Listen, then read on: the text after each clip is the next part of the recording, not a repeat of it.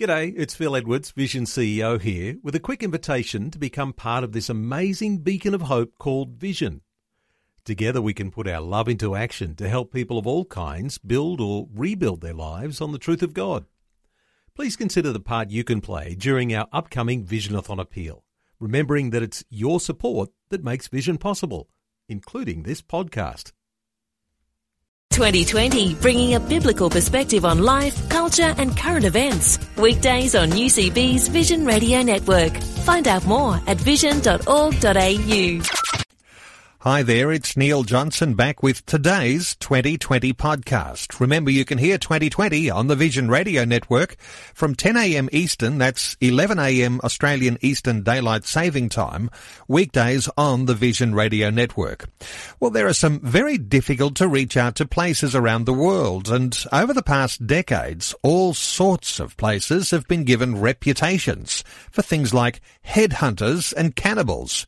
One of our close neighbours, Papua New Guinea, is one of these places.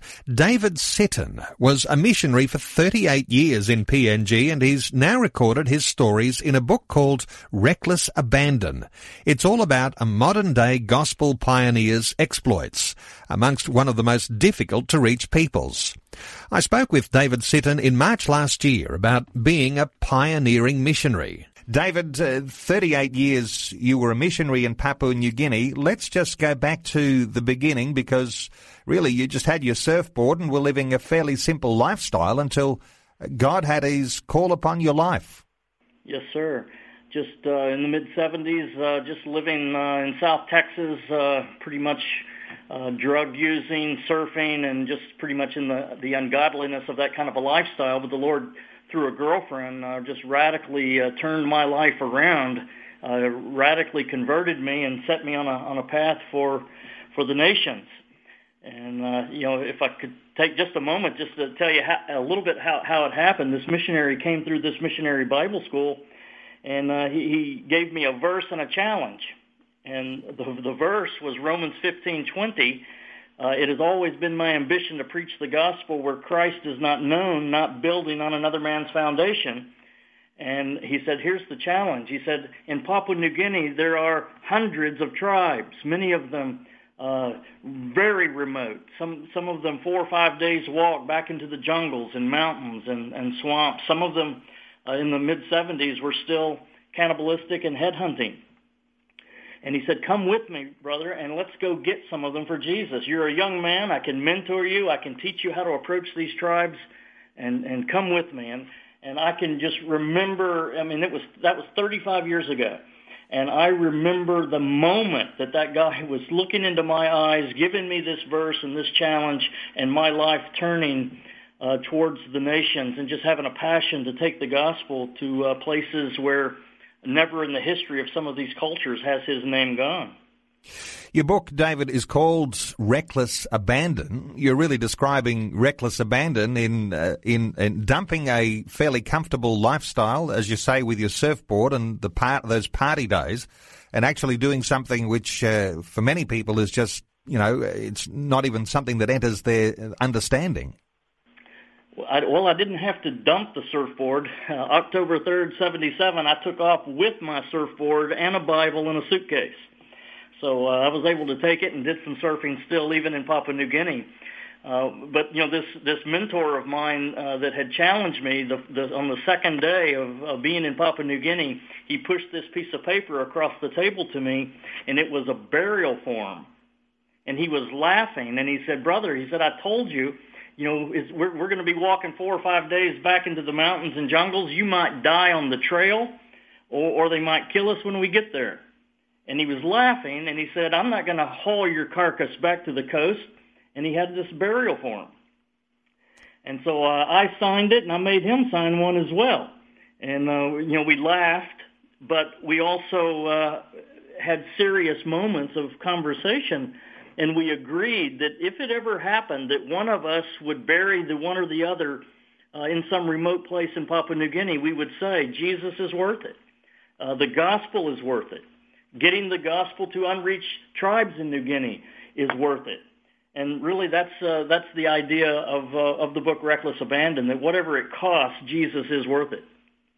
David, cast your mind back to that very first opportunity that you had to move through the jungles in Papua New Guinea, and perhaps you can shed some light on which tribal groups you were able to go to. But those first encounters with people who were cannibalistic, who were a head-hunting tribe, what were your memories? Well, the very first tribe that this mentor of mine took me to was the Kuka tribe. And they were not headhunting, they were still acting cannibalistic in 1977 when we first approached them. So if you just put it into your mind, what they would look like, grass skirts, bones in the nose, headdresses, black people carrying bows, arrows, spears, and they were a feared people in this mountain range. I mean, they would go on these tribal raids and just wipe out villages. I mean, they would kill men, women, children, burn villages, rape women, and usually bring one or two warriors back and put them on a rotisserie like a pig, and they would eat them. And they would give, have these tribal chants, and it would be like a way of giving praise to the ancestral spirits that gave them victory in warfare over their enemies. I mean, this is the way these guys were living in the mid-'70s when we first approached them. And what about actually reaching out into those tribes? Because I'm only imagining that on making contact, there would need to be some sort of assimilation into the tribal life before they'll listen to what you've got to say, particularly since you'd have to learn their language as well to be able to communicate these messages of the gospel. Well, exactly. In my case, in this very first situation with the Kukas, my mentor took me in there, so he was sort of my translator, and he put me on the front burner right from the first day. He said, "You're going to preach," and I said, "Man, I'm 20 years old." He said, "Just preach. Tell them stories. Tell them about our great God." And we just began to tell them stories from the Old Testament. And just a long, long story, but to make it short, when we came to the story of Noah and the flood and we began to tell that story, these guys got really excited. They were clicking their tongues. They were looking back and forth to each other, just obviously excited. And one of the guys jumped up and yelled at us and said, we know that you're from God. You must be from God. How else could you know our tribal stories? And so they had the story of the worldwide flood. And, as the years have gone by, I realized there are hundreds of tribes all around the world that have that story of the worldwide flood. But what God did in this case was he turned the heart of the people. He gave us credibility with these people, and they became very eager to get right to the heart of what the gospel message was about. David, let's talk about fear for a moment, because I guess for the rest of us listening into your story, there would be elements that would hold us back from actually having the level of reckless abandon that is the title of your book. But you went in there. Did you feel that fear come over you at times? Were there circumstances and dangers that you faced where you're saying, well, what am I doing here? Well, I've sometimes been called, a modern-day Indiana Jones, but I'll tell you, it wouldn't be honest to say that there's not fear. In fact, if there's no such thing as fear, there's no such thing as courage. And so, there, of course, there's fear. These guys jumping around you, you're not quite sure what they're saying. They're chanting all of these things. They've got bows and arrows and spears, and they're definitely is sometimes fear. And yet, the way to combat the fear is to understand how much of a treasure that Jesus Christ is. And it's easy to just say Jesus is worth it, but if you ever get that down to the core of your heart, that Jesus is worth everything, and there's no line that you draw over which he's no longer worth it. There is no line. He's worth everything. Then that's going to be a great resource that helps you to deal with the fear. David Sitton is with us. He's the author of a book called Reckless Abandon, a modern-day gospel pioneer's exploits among the most difficult to reach peoples. David, stay with us. We'll come back and talk some more shortly here on 2020. You're listening to the 2020 podcast on the Vision Radio Network. We're back with our 2020 Summer Series conversation with missionary David Sitton. He's the author of Reckless Abandon, a book sharing his stories of 38 years of missionary work in Papua New Guinea. I asked David about the dangers of early missionary work. We're talking about going into areas in Papua New Guinea 3 to 4 decades ago where there were still headhunting cannibalistic tribes, and David was there. David, in those days when you were able to take the gospel message into tribal areas in Papua New Guinea, and you were there for many years, you would have seen some amazing transformations in that time. Yes. Well, as we were just talking about the Kuka Kuka tribe, as the Lord turned their hearts to us and gave us that credibility, just again, long stories and years of investing into these people. But one night I was sitting inside of this hut with the leaders with a fire in the middle of us, and I'm trying to explain to them what it would mean for them if they came to repent and to turn to Christ and to commit themselves to living a new kind of life. And, it wasn't so much preaching. It was just sitting and talking and asking questions and telling stories back and forth, as Paul would say, sort of just reasoning together. And as we did that, again, the Lord kind of did the Lydia miracle on them as well, where he just began to open their hearts and he granted them the ability to repent and to believe this message. And one of these guys, he reached around and he got his tomahawk and he pulled the stone out of it and he threw it in the fire that was in the middle of this hut between us. And he did the same with his bows and arrows, and the other two chiefs, they ran off and got their implements of war, and other people ran off and brought their implements of war. And it was very much like the story we have in the story in the New Testament where the people brought their witchcraft books and burned them in an open show of repentance from the old way. I mean, God just brought that kind of massive, I would say revival, but I mean, this is a place where the gospel had never ever gone before in the history of these people. So it wasn't revival, it was vival. It was the very first time that Christ was made known in this mountain range.